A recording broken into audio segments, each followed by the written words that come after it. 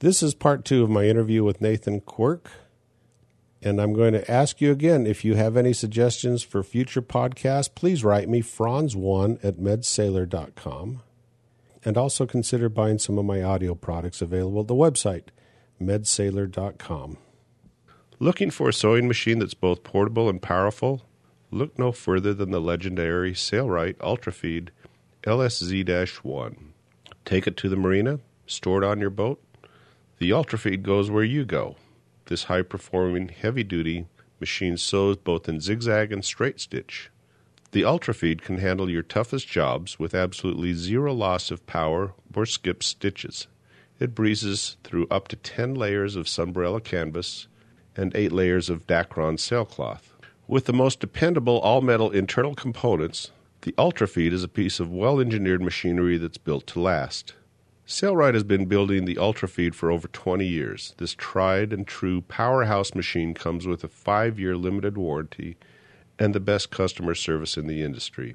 The machines are assembled, fine-tuned, and tested at Sailrite's manufacturing facility by a team of highly trained technicians. Every machine is calibrated and tested before it's shipped to guarantee both smooth operation and machine quality. Take your sewing skills to the next level with the Sailrite Ultrafeed LSZ-1 sewing machine. For over 50 years, Sailrite has been your authority in all things marine DIY. Do it yourself. What started as a mail-order correspondence course on sailmaking has grown into one of the largest online and catalog retailers for the marine industry.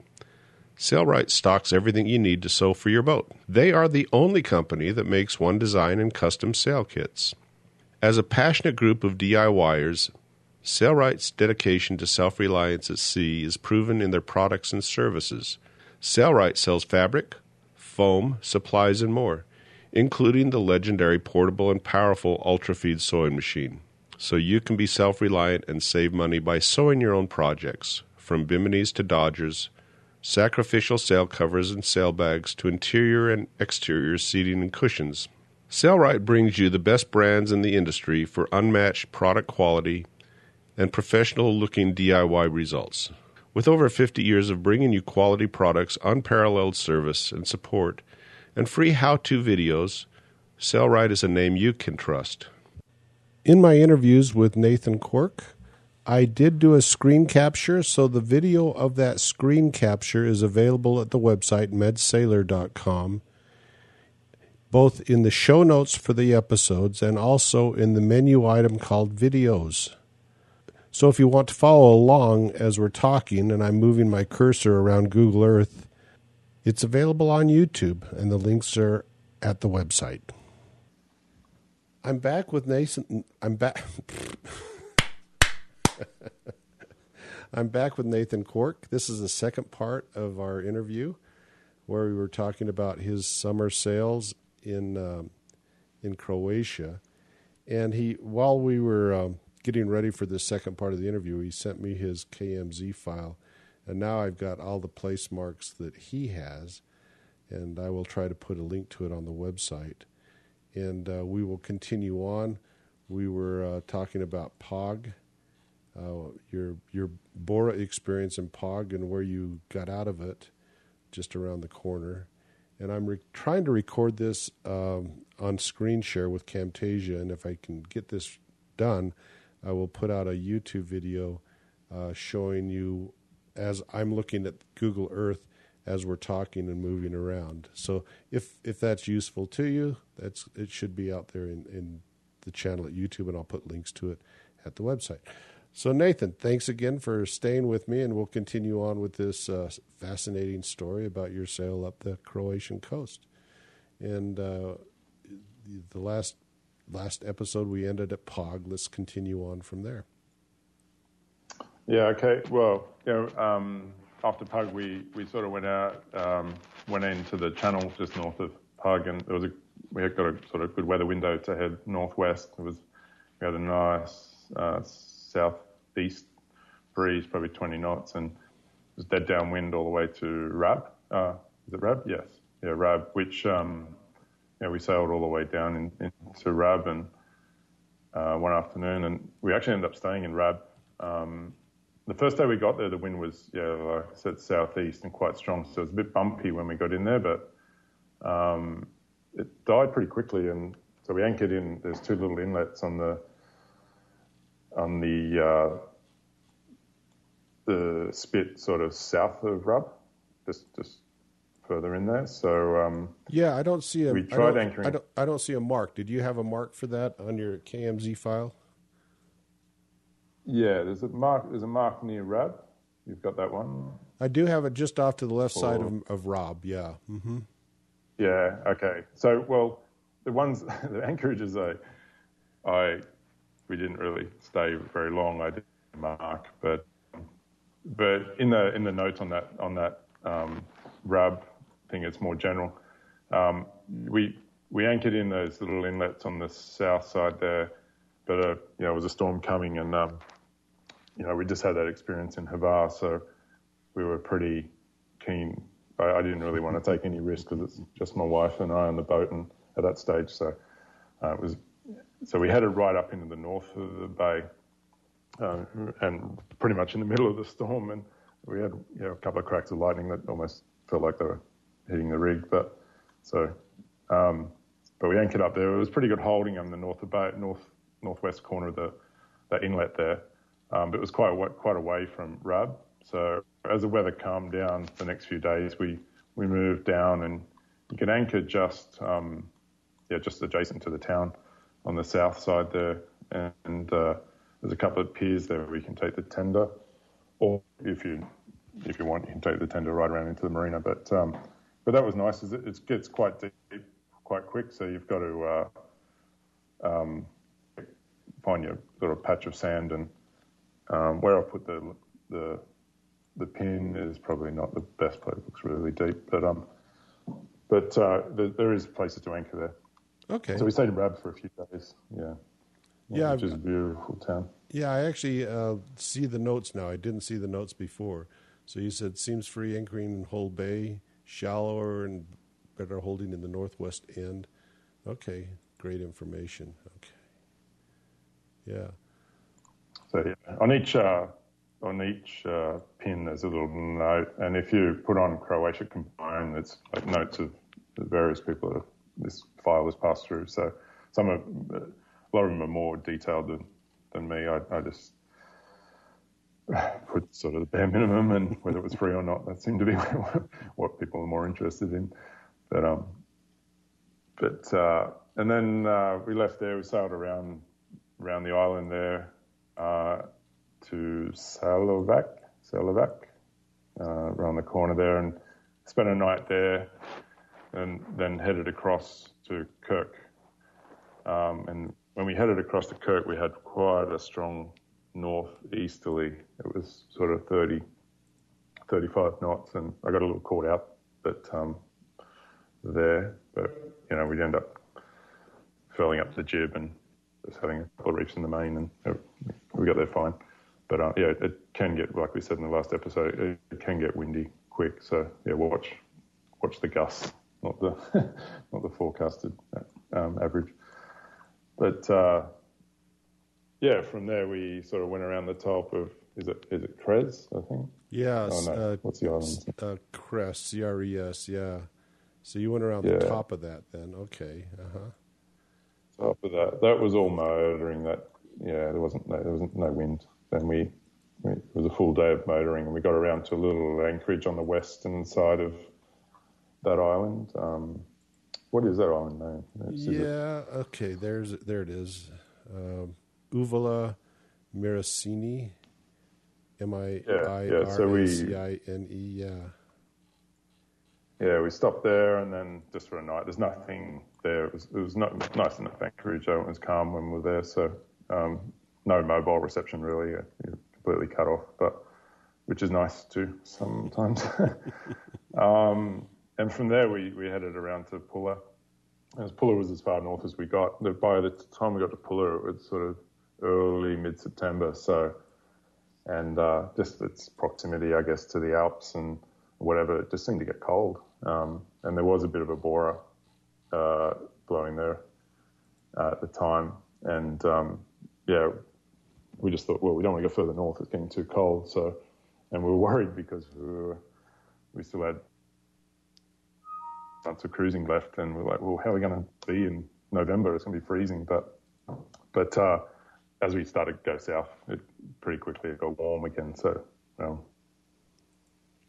yeah, I went into Pula I went into Pula on my last trip and went into that marina there. That's another ACI marina there. And I did see boats anchored up there, so it's nice to know you can actually anchor in that bay up there. So, yeah. So you're in the marina just off the town there. Yeah. Mm-hmm. Yeah. And actually, that night I was actually really glad I actually stayed in that marina because we had a major windstorm come through that lasted for about 4 hours in there. And even though the holding may have been good, I still was glad to be tied up. So, yeah. Yeah. Yeah, we had to move a couple of times to find a place that was sort of out of the wind. I think we probably saw 35 knots at the top of wind on anchor there, but flat water, and it was kind of gusty. It wasn't constant. So, but we sort of got as far north and under the trees, right in the corner, and it seemed okay. Okay. But and the fee collector came once. The weather was rubbish, so he came out 2 days after we were there, and he said, "Oh, you have to pay." And so he only charged me one night, and then we never saw him again. So, yeah. Okay, so it actually is a charged area, but you got away with it then. Okay. Apparently, yeah. I guess it depends. A lot depends on the time of year. I guess it was getting late in the season, and the weather was rubbish, and it doesn't. Yeah. It could be completely a week or a week later. It could be a completely different story. You just don't know. But it's just my experience. But I didn't mind paying. It's pretty safe anchorage, and we hadn't paid at all anywhere. So okay. So 10 euros was nothing. And then from there we started heading south again, and we didn't really intend. We wanted to get to Kornati, the national park, and we didn't really intend on going there as late as we did, but we sort of went down the outer islands, we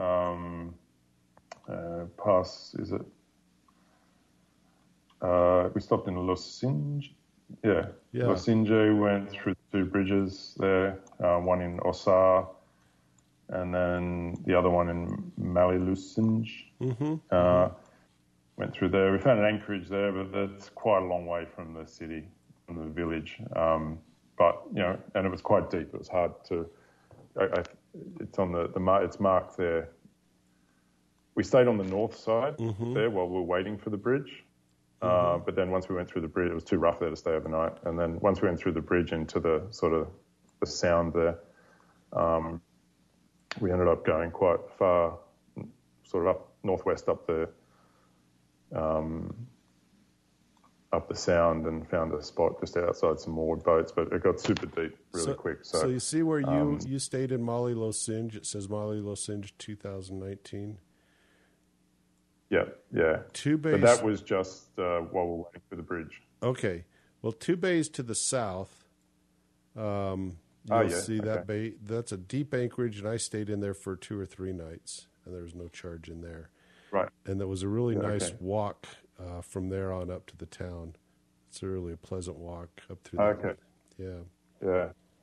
Yeah, we had I did motor around there, but the wind we had at the time was sort of northeast, so the waves were just heading straight in there. So it wasn't really an option to stay outside, so we had to go through the bridge. But but the village there was super nice. It was a really nice place. We only stayed there overnight and had to sort of go in the morning, but would have liked to spend a couple more days there. So do you remember when the bridge opened? I know it was only a couple times a day, so you had to wait quite a while to get in through there, as I recall. Yeah, exactly. It was it must have been around 6 p.m. or something like that. And unfortunately, and it's in the notes there, we went through the Osar Bridge further north, and it opens around it opened around 10, I think. And for some reason, you just couldn't. Oh, yeah, that's right. No, we went through much earlier. It was about 8 o'clock in the morning or something like that, maybe even 7. And there is a morning bridge at Mallee Lucent, but you need to be doing about 10 knots to make it. Yeah, and so most yachts don't make it. I went up and went through that bridge one time too, that Oso Bridge, and I actually think as I recall, I anchored there, waiting for the bridge till the next morning. I think I did. It's been a long time, but yeah. Yeah, they'd only have to move the timing, coordinate the timing a little bit better, and you'd be able to get through both bridges at in 2 or 3 hours. But anyway, it's not like that. So, but that's fine. It's all good. It saves a lot going through those bridges, and it makes what could be a rough passage quite sheltered. But and then from there we sort of sailed down towards Kornati, and we end up stopping. We stopped at a few places, but we stopped at Zaglav, which we went in there for fuel, and it was a nice. There's not much there, but it's the only fuel dock out there, and right in the corner of the bay you can anchor, and we got there around the 26th of September, and we thought, well, we could go into the Kornati now, but if we wait 4 days, it's like half the price. So we sort of hung out there for 4 days, and then and bought our pass online, which you save another 50%. So, I mean, compared to the way we did it and sort of waiting for the first day of low season and booking online, it works out about a quarter of the price as compared to if you just arrive without booking or buying a permit in the middle of summer. So, it's worth doing a bit of research on what you want to see and do, and how much time you want to spend in the national park. Yeah, I've never actually paid to go into the national park. I once motored right up through it, and I gather you're not supposed to even be able to motor through it without paying. Mm-hmm. Yeah, I did hear that. Like, it seems like they don't stop you if you're motoring, but as soon as you drop your pick, there's someone there to get you. So, but yeah, it's a beautiful place. We only spent 2 nights in there, or 3 nights actually. Abora hit us, so we didn't really. First day we were in there was beautiful, and we were still swimming in early October. But 2 days after that, the weather sort of went a bit pear-shaped, and we were sort of anchored up. We pulled into a village on the Virulje. Can't pronounce that. But yeah, there's a little restaurant in there, and there was one spot left. We'd slipped anchor the night before, and the wind was going to when the wind came in, and it was just going to be 2 nights of stress if we didn't go and tie up somewhere a bit safer. So we we just bit the bullet and went in. But it turned out to be really good. There was a nice little restaurant in there. There wasn't many boats because it was late, or it was sort of off season by then. Oh, Vrulije. Is that what you're talking about? Yeah. Is that Yeah, it? exactly. Yeah, there's Okay. a little. Yeah, you can. Yeah, we went Yeah. to there in front of the restaurant, and I guess there's enough room for about 8 yachts in total around those docks, and we were the last one to get in there. There was just enough water in the dock we went into, but yeah, if you eat at the restaurant, obviously there's no charge. So which we did, and it wasn't crazy prices, and it was nice enough right at the back of your boat. So yeah, that was great. And then from there we had a really nice long sail. The wind was sort of favourable. We went all the way from there down to Hvar again, and then we sort of from Hvar we sort of backtracking where other places we've been, and finally we ended up. We went to Ston. We went up to Ston and walked over the wall there. Oh yeah. Have you been up there? Mm-hmm. Yeah. Yeah. Did you actually do the wall all the way up and down, or did you take the shortcut and walk along the road? Yeah, no, we did. Oh, we went up and down, but I didn't go up and down on the way back. I took Yeah. the flat option. That's exactly what I did. We walked up over it on the way up and walked back flatland on the way back. Yeah. But it's a nice little village. I anchored right at down near Brock, Yeah. and river, and I had an experience 13 where I took a yacht up there, and there was no marina up there then. Now there's a bit of a marina up there, and there was a dock you can tie some yachts, but it was full. So I just anchored in the bay or in the river, and it wasn't deep enough. We were just touching the mud, but there was no wind. So and we went to shore and had lunch, and I came back and I got in the tender, and there was a guy there going, "Oh, you need to pay me." I think it was like 25 euros. And I'm like, "What for?"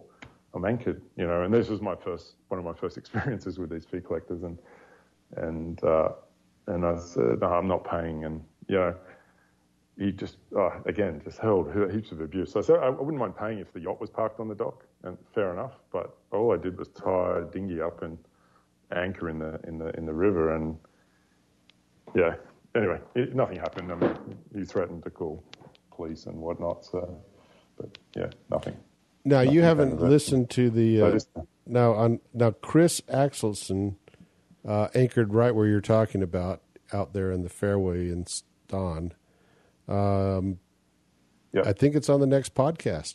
His boat drifted away on him, and some other guys jumped on the boat and saved it for him. So he has it's the next podcast that comes out next Tuesday. He'll be talking about it. So this one will be after that one, but he talks about losing his boat there, coming back, and suddenly his boat's not where he left it, right there. So. Where we anchored, it was pretty hard. I took about 3 or 4 goes to get a decent hold, and I didn't want to be in the channel. There was boats coming up and down, and it's not very well lit, and I just don't want to be in anyone's way. So, but it was fine. There wasn't much wind, and we took the tender up to Ston the next morning and walked over the wall and came back to the boat and sort of headed down to Dubrovnik, and we anchored up in just off the ACI Marina. Oh yeah, we talked about earlier where we fueled up. Yeah, so there's enough room to anchor in the. You wouldn't think it's odd that you see no anchoring in some places, and then a place where you think you couldn't anchor, and they'll be all over you. Not necessarily the fee collectors, but even just police or Coast Guard telling you to move on. But you can anchor right in the middle of the river there, and there's probably enough room for 3 or 4 yachts, maybe 5. And we left the boat there we didn't leave it. We came back to it, but we went to Dubrovnik, I think 2 or 3 times with an Uber, and worked out fine. Left the tender in the Ace Marina. No one said anything, so it all worked out well. To see Dubrovnik, because it's not an easy town to get to, and there is a new marina just near Dubrovnik, and but it's empty. It's empty in the Google Earth photo, and it's still empty when I was there. And but you write to them, and they're charging an arm and a leg. Through the roof. It's ridiculous what they're charging for that. Yeah. I look at it now and I said, "Geez, a lot of money, but no boats in there." No. Which I don't really understand. Montenegro was a bit like that too. These new Russian-built marinas, and they've just set their price. And that's what I always tell my wife: drug money. That's how I explain it. Yeah. If somebody's not really actually operating a business, I say, well, they don't need to. This is drug money. That's what they're doing. So yeah. So you exactly. Yeah. So you said in Dubrovnik. I've anchored there many times and gone in and gone into the marina and left my dinghy in there. They don't seem to have a problem with it, but I did. What is it? The radio, the beacon that you have on your boat. What's that called? If you have the automatic EPIRB, not EPIRB, but the the IIS. yeah, IAS. That's it. If you have IAS on, I've heard them say, "Oh, that guy's not supposed to be anchored there," or something like that. Not from when I've had Channel 16 on, they say, "Oh, there's somebody anchored there. They shouldn't be there. We may go up and see him," but not there. They were talking about another location. But the AIS, I've always wondered about leaving it on. I don't have it, so I don't have to worry about leaving it on. But if you do have AIS, maybe they'd catch you a lot more often if you're trying to anchor in some of these places. Yeah. I have AIS, but only receiving. I don't transmit. So okay. Yeah, and I think I think it's a tough one. I mean, you don't want to suggest someone turn off their AIS because it's a safety feature, but I was going to upgrade mine, so I had a transponder too. But in the end, I'm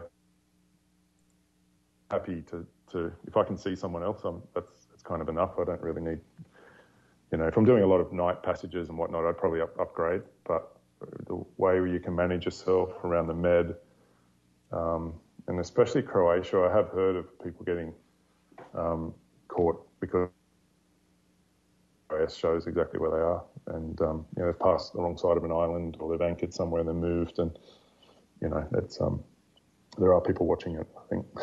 Yeah, but I understand that you got some pretty good radar off the coast too, and they're watching you on radar too, and so yeah, exactly. So I see you've got the customs dock in Dubrovnik marked here. Did you clear out of there? Yeah, we were. I was pretty keen not to go back to Kapta. So no arrogant line helping. I'm reading your comment here. It says no arrogant line helping and charging €20 for nothing. Yeah. Okay. Yeah. So there was actually someone on the dock there that would help us through it with our lines, and it was really nice and really easy.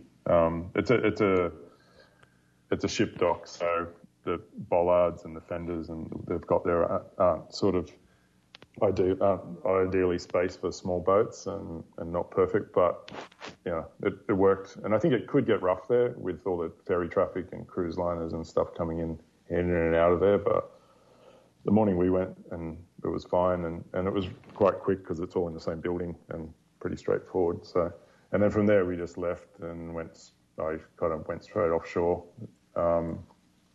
and stayed outside of all the islands and went down the coast and pulled into Montenegro, which was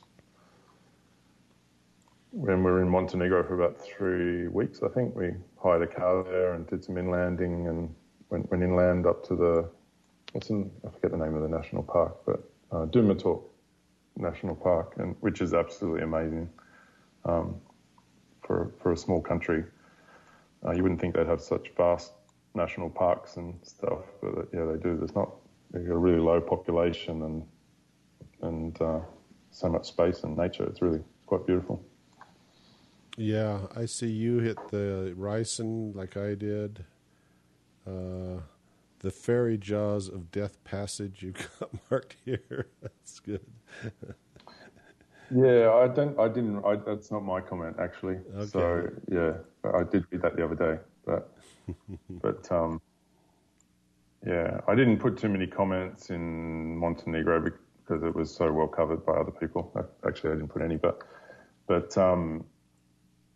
put Budva when we went around there and the little anchorage near the monastery around there. But yeah, it's so nice up in the Bay of Kotor. It's it's so calm. It can be 30 knots outside and just a glass off in there, and you barely even need your anchor.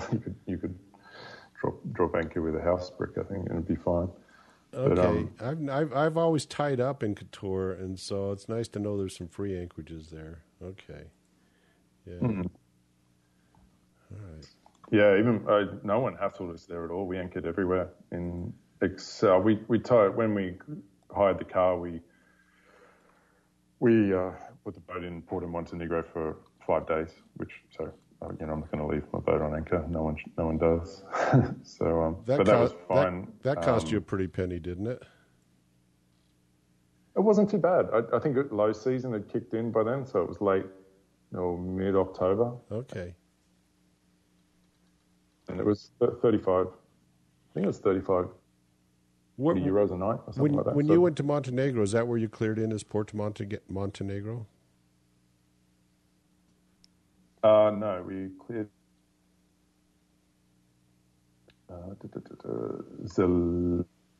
Zelenica Customs Key. So just on the north side as you. Okay, yeah. I've cleared in there, and then I've cleared in Porto Montenegro, but I've cleared out of Kotor. Right. Yeah, Zelinka was sort of wide open. I didn't really like that much. It was pretty windy when I cleared in there. But no, and the bollards are miles apart, and they got these huge ferry black rubber fenders which are miles apart too. Mm-hmm. So if there is any breeze, it's probably not ideal. The downside, we enjoyed it. The downside of Porto Montenegro, where the customs dock is there, it's like 8 feet to get up to the dock because it's all set up for big mega yachts. So right. So yeah, even the fuel dock. When I fueled up there, it was the same thing. The dock's sort of 3 or 4 feet above my deck height. Mm-hmm. So yeah. Yeah, well, 3 or 4 feet for you is 5 or 6 feet for my boat. So I got a lot. Right. Yeah. Okay. But, all right. Yeah. So yeah, from there we went around to Budva and stayed there a few days, and then we checked out of there, which was really easy. We checked out at midnight, and the guy was super quick and simple, and then we had a weather window and we sailed down to Jerez in Albania. Mm-hmm. Checked in there, and we weren't going to stop in Albania, but there was a southerly sort of airflow system blowing up the Adriatic, and if we stuck to the shore, we kind of avoided the worst of it, and so we just took the opportunity to sort of skip down the Albanian coast, and it was fine. You need an A. Have you been to Albania? Yeah, and I cleared in Duress, and I see your notes on here that you said contact Jaja at Sarandi Summer Tours, and they can arrange an agent from Duress. So how now, did you arrange before you arrived in Duress? Because my problem is if you have, let's say, a SIM card for Croatia, or you suddenly lose it when you get to Montenegro. How did you deal with your communications on your boat? We had a SIM card from Montenegro, and it just had a little bit of data on it for roaming. I don't know. It was like enough to. It expired before I even got to Jerez, but just as we were coming around the corner, I sent a message saying, look, because it looked like my phone was working, and I was like, I sent a message to the guy. I said, we'll be there in about 90 minutes, and he was there waiting for us on the dock and took us to the I think you have to go to the ferry terminal to clear passport and all your documents and stuff. But it was pretty painful.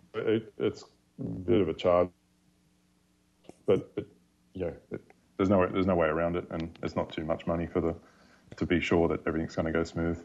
So. Yeah, I just called the port harbor master on Channel 16 as I was coming in, and they arranged for an agent for me when I got in there, and I was way out on the end of the dock. I was way out there. Where you've got your place markers right in there where I would have rather been. I was way out through out by where those cranes are on mine. But right. I think in summer it sounded like they'd set that up with sort of lines ashore there, so you could park like stern to in that little section where I was. By the time we got there, we were the only yacht. We didn't see another yacht in Albania. No, I went side tide. Yeah, I side tide there, and again, it was like climbing a wall to get to the dock because it's for all the big commercial ships there. But no, I see where those boats are stern to, but that wasn't there when I was there. I was there a long time ago, so probably hasn't changed much. Is that big that big building just off the coast? It's all made out of wood, still in disrepair. Yeah, right. As you walk up through town, what's it called?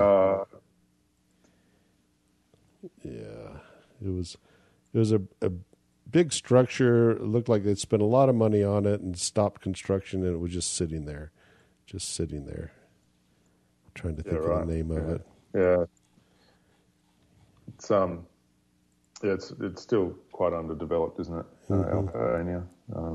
But kind of wild though. I'm very glad we stopped in a few places down the coast and saw it. So we had a bit of a problem getting out of Saranda in the south. You know, they don't really have there's no marina there or anything. But when we pulled in there, it was quite strong southwesterly. So it was a huge sea state. And I went in there and the agent's on the dock saying, just come in. I'm like, there's no way I'm parking there today, you know. And so they sent us to the further south there, right down pretty much adjacent to Corfu. We parked in a little bay down there with 2 or 3 other yachts and just waited until we could go. We were stuck there for about 3 days waiting for the weather to pass. So, well, I'm seeing up now near. Let me ask you, near Vlorë, you've got a marker, or somebody's got a marker here of an anchorage just off the coast. It says, and I don't know if you put this here, Anchorage 2019, one mooring ball in the middle of a small bay was empty when we arrived. Was that you or somebody else that wrote that? Yeah, no, we arrived there, and it was kind of late, and it was a beautiful bay, but yeah, there's no villages or lights like street lights or anything ashore. It's just pitch black, and there was no moon. And I knew we could probably anchor in there, but they've got the beacon on the wrong side of the point there, and you're coming in, you can't see anything, and you kind of do I trust the chart? Do I trust the beacon? And you just got to go slow. And we had some torches and found the rocks and went around it, but it's a little bit confusing. And then once we got in there, I didn't know there was a mooring ball in there, and I think it looks like more of an official, maybe a Coast Guard ball or something like that they use, but it was empty, and rather than anchor in there, I didn't know what the bottom was, or it was dark, so I just picked up this ball, and it was fine. We woke up there, and we were still alone. There was no one around at all. So you went from Durrës down to there, and then continue on. We went into Orchium for a night at that marina in Orchium, but you avoided that and kept going on down. Yeah. Yeah, we were a bit pushed for time. That was another option, but then the next day going around the point would have taken us a few hours. So, we didn't get a chance to stop in there. But it seems like it's the only marina on the whole coast. It's a new marina, I think. Yeah, well, it's not that new. It's been around for a while, but it's ran by some Italians. But okay, yeah, okay. So there you go, Sarandi. So the anchorage around the side is where you ended up going then, huh? Well, no, we went south. So the anchorage around the side. KSAMIL.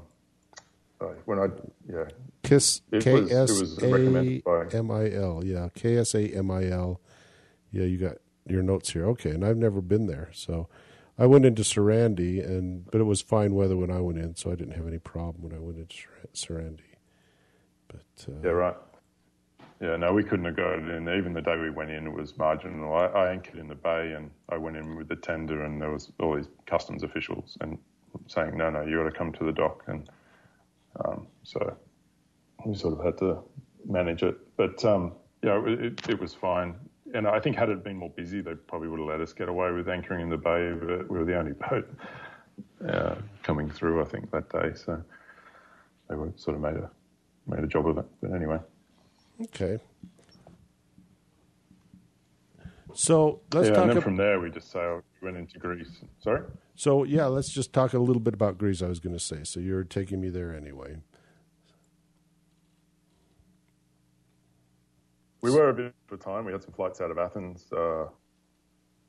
2 weeks after we went into Greece. So, but we cleared out of Sarandé and went straight down the Lefkis, down to Lefkis and through the Channel.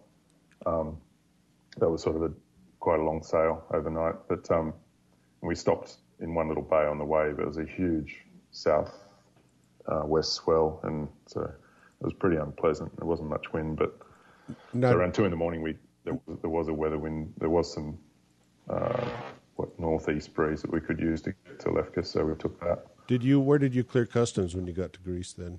Was it in Lefkis? Yeah, in Lefkis Marina. Okay. And that was one of the most long-winded processes I've ever experienced.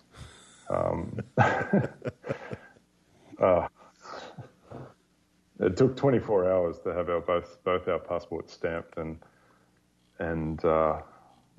be sort of free to go, because I didn't know, and it's not really well documented, but if you're on a boat in Greece, and if you arrive on a boat and you leave on a boat, they don't stamp your passport.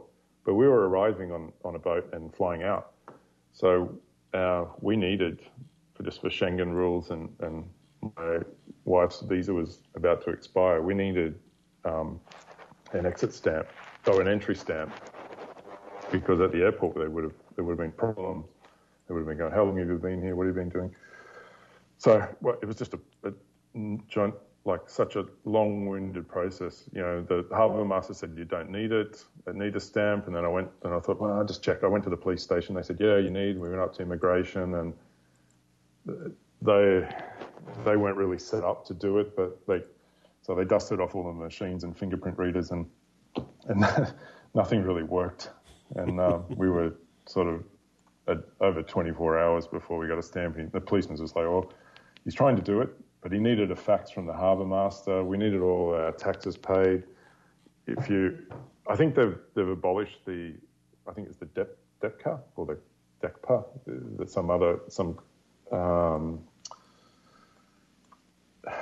cruising log you needed. I think that's been abolished, but at the time we went in... Yeah, it has. They just basically have you pay as you go. Somebody comes around and collects money every so often. Yeah, they've eliminated that. I think they have the cruising tax now, which is, again, that's not really well set up either, because you pay by calendar month. So if you're arriving late in a month, you've got to pay a full month for 2 days.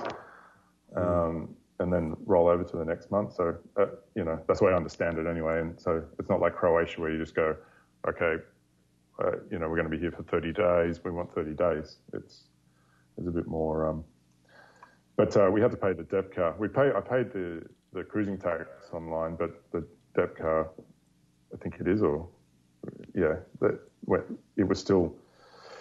it was still required, so I had to go pay that at the bank. And when I got to the bank and took my number, and I looked up at what number they were at, and I was like, oh no, it was like 5 hours of waiting. So I went to every bank and grabbed the number in the village, because I thought I'll short circuit this, but every bank had the same thing. It was just such a long-winded affair. So I went off.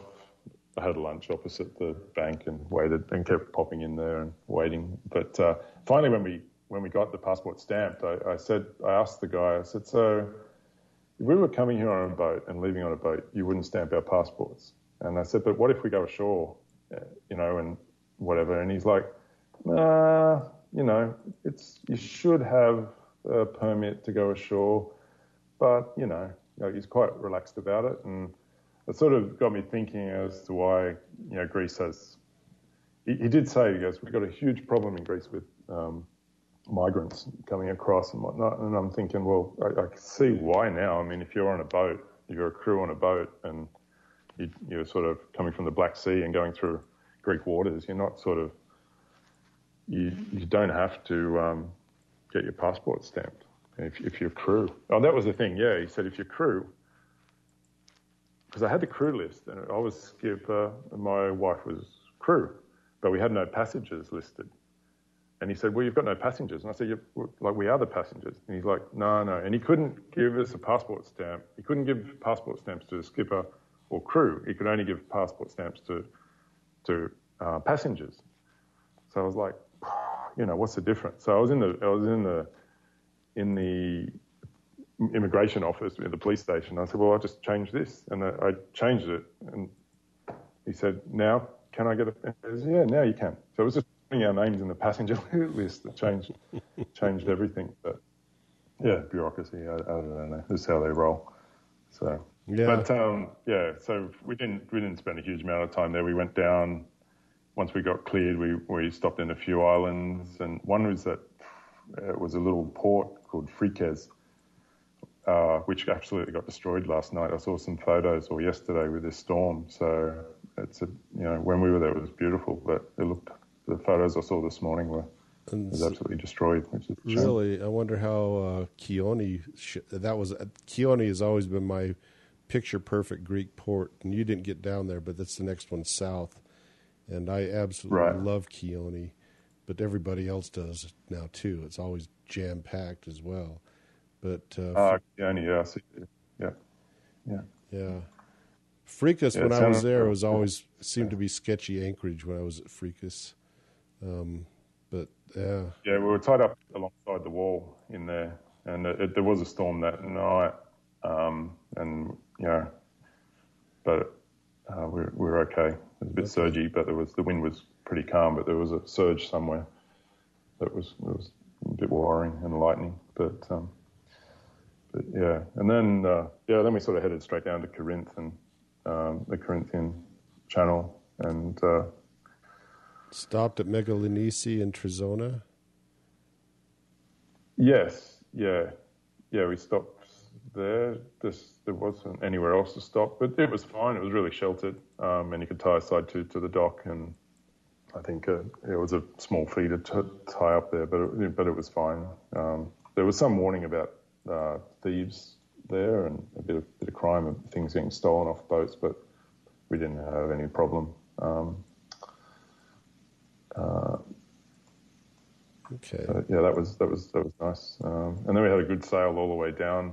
We actually got the spinnaker up, which I don't do on my boat too often. All the way from Trezonia down to Corinth was downwind in sort of 20 knots, and we arrived in Corinth sort of just on dark and pulled into the marina just at the end of the town there. And it was it's really rough, but it's free. And it's really tight to get in there, but there was a space for us to tie up and wait until we could pass the canal. Yeah, I've been in there. Morning. I've been in there one time. I was underwhelmed by it, but at least you're right. It's free. It wasn't too bad. Yeah. But okay. There isn't anywhere to. Well, we had a strong northwesterly, so it was quite rough outside. So there really was nowhere else to go. So we were hoping there was space in there for us. There was, thankfully. Okay. But, so you visited Poros and then went up to spent some time in the Saronic Gulf area? Or is that some? Yeah, well, that was some years ago. This time we just got to Poros, and we sort of started packing up the boat in Poros. That was mid-November, and then we stayed there for 3 nights, and then finally we went up to Aegina, and the boat's currently sitting in a boatyard on the north. Oh, okay. Shore so you're on the north, that boatyard on the north. Is that reasonably priced? I've talked to other people that have gone to that boatyard as well. Yeah, it's Asprakis boatyard. It's really, I think it's one of the cheapest in the Med, to be honest. On the hard, I don't know, for 12 months, I think I'm paying, not including, well, for 6 months it was I think it was $1,200. Okay. Including lift and splash. So I thought that was pretty good. And then when I had to extend, because I got involved with this project I'm in now, I called him and I said, so what are we talking about for another month? Well, actually, in February early this year, I went and saw him and said, look, I'm not going to get back to the boat. I need to extend for a year at least. And I think that for the year, without including the lifting and the launch, I think it's like 2,100. Yeah. Which I think is more than fair. Yeah, I'm looking for the marina on the north side. I've seen it before, but I don't see it on Google Earth right now. But I know where you're talking about because a couple other people I've talked to are staying there. Yeah, I'll put a pin there and mark it and just put a comment. The guy's kind of friendly and it's they were running pretty efficient. No, we came in and they were out of the water in 10 minutes and pressure washed and parked, and so we thought we'd be sort of a couple of days until we felt comfortable leaving the boat there packed up, but we're out of there that afternoon pretty much and felt sort of pretty secure. So it looks like there's two boat yards there, one to the west, there's two, one west and one east. Is the one you're at the eastern boat yard? Yeah, let me see. Kanonis, Kanonis Boat Yard. There it is. Yeah. So that's one on the east side. Yeah. Yeah. Okay. Yeah, we're at a Sprakus, so we're on the furthest east one. Yes. Yeah. Okay. Yeah. All right. Good. With the one with the travel lift in the yard, like in the middle of the yard, and the other travel lift is sort of closer to the ramp. So. Yeah. Okay. Oh, actually, I guess there's 3 boat yards there. Okay. Yeah. Yeah. And then they've got storage on yachts across the street too. That's good. So, all right. Yeah, they're packed in there. When I left the boat, there was almost no room left for anyone else because we were quite late in the season. So, like, when are you going to come and get it? I need to plan everything. Yeah, they do. They always ask you when you're coming back because they've got to move a lot of boats around to get everybody out of there. So, did you have an arrangement ahead of time, or did you just show up and say, "Store my boat"? No, it was planned well in advance. My brother had left his boat there 2 years before, so I had all the contact details, and I knew what my brother paid, so I could sort of lean on him a bit when he tried to rip me off. But yeah. Okay. But it was good. All right, so that's where the boat is right now. What are your plans for next year then? Assuming we can go sailing next year. Yeah. Well, I'm hoping by the time I finish my contract here, which will be end of March, we'll go back to Andorra, sort out our things, and do some normal stuff for a while, and then hopefully back to the boat sort of end of April, and do a bit of work on the boat, and then we plan to sort of, I think depending on how things go with restrictions and whatnot, we'd like to spend a few months sailing around Greece, and then maybe across to Turkey for a couple of months. The plan is to spend all next year cruising once we're finished here, and then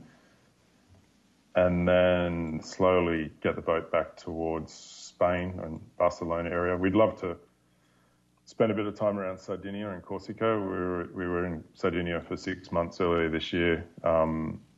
That's our America's Cup team had a training base there just before COVID hit, and we actually got stuck there because of visas and restrictions. The team we didn't have time to get a UK visas, so and then all the embassies closed, so we ended up staying in Cagliari and basing ourselves there, and I had my car there, so we could sort of see the island, and there's some amazing spots around Sardinia. So we're looking forward to taking the boat back there, and then back towards the Balearics maybe, and Barcelona, and then we had a plan maybe in the off season next year to try and get the boat up through the French canals, and I'd love to take it up to Sweden and have it up there with my boy, but for a summer. But I think we're going to struggle with depth. There's a little stretch of the French canals, but it looks a little shallow for our boat. So Well, what do you draw? I need to do a bit more research there. We draw 1.8. That's what it says. And the shallowest canal up sort of around on the eastern side of France that we can go is 1.8. Now I don't know if that means we're going to be dragging or touching every now and then, or just dragging on rocks the whole way. I don't want to get halfway up there and realise we've got to go back.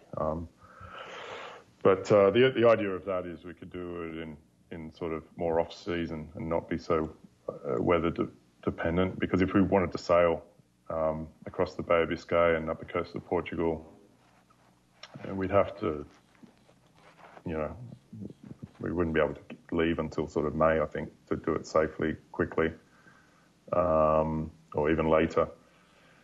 And then by the time we get to Sweden, it'll be, time to turn around and come back almost. So we thought get the boat up there and spend the summer up there, and then slowly start coming down the coast through the English Channel and around the French coast. As you're going south, the season's just getting longer and it's going to get easier. So that was our thinking there, but we'll see. A lot can change. I had Neil Fletcher, who's a friend of mine and sailed with me, and I've sailed with him. He has his boat in Sweden, and he loves it, sailing out of Sweden. He's been there for 4 years now. Yeah, 3 or 4 years, I think. But he just did a podcast, actually the podcast before the most recent one. He talks about his summer sail in Sweden and Finland, and you might want to take a listen to that. But he's been on the podcast before. Yeah. But, well, Nathan, I appreciate your time. Is there anything else we should touch base on before we finish the interview? Well, I don't think so. I've talked enough, I think. But, thanks for the opportunity, though. It's good to share these experiences. I hope someone gets some value out of it. And now that I'm aware of your podcast, I did look back at some of the other episodes, and there's a few there that definitely interest me. There's one on the French canals and what you just said about Sweden. I'm sure there's a lot of value back there, so I will delve into some of your last podcasts or your past podcasts. Well, thanks, Nathan. I really appreciate your time. Hold on, I'll talk to you just in a second after I turn off the recorder here, so just hold on here.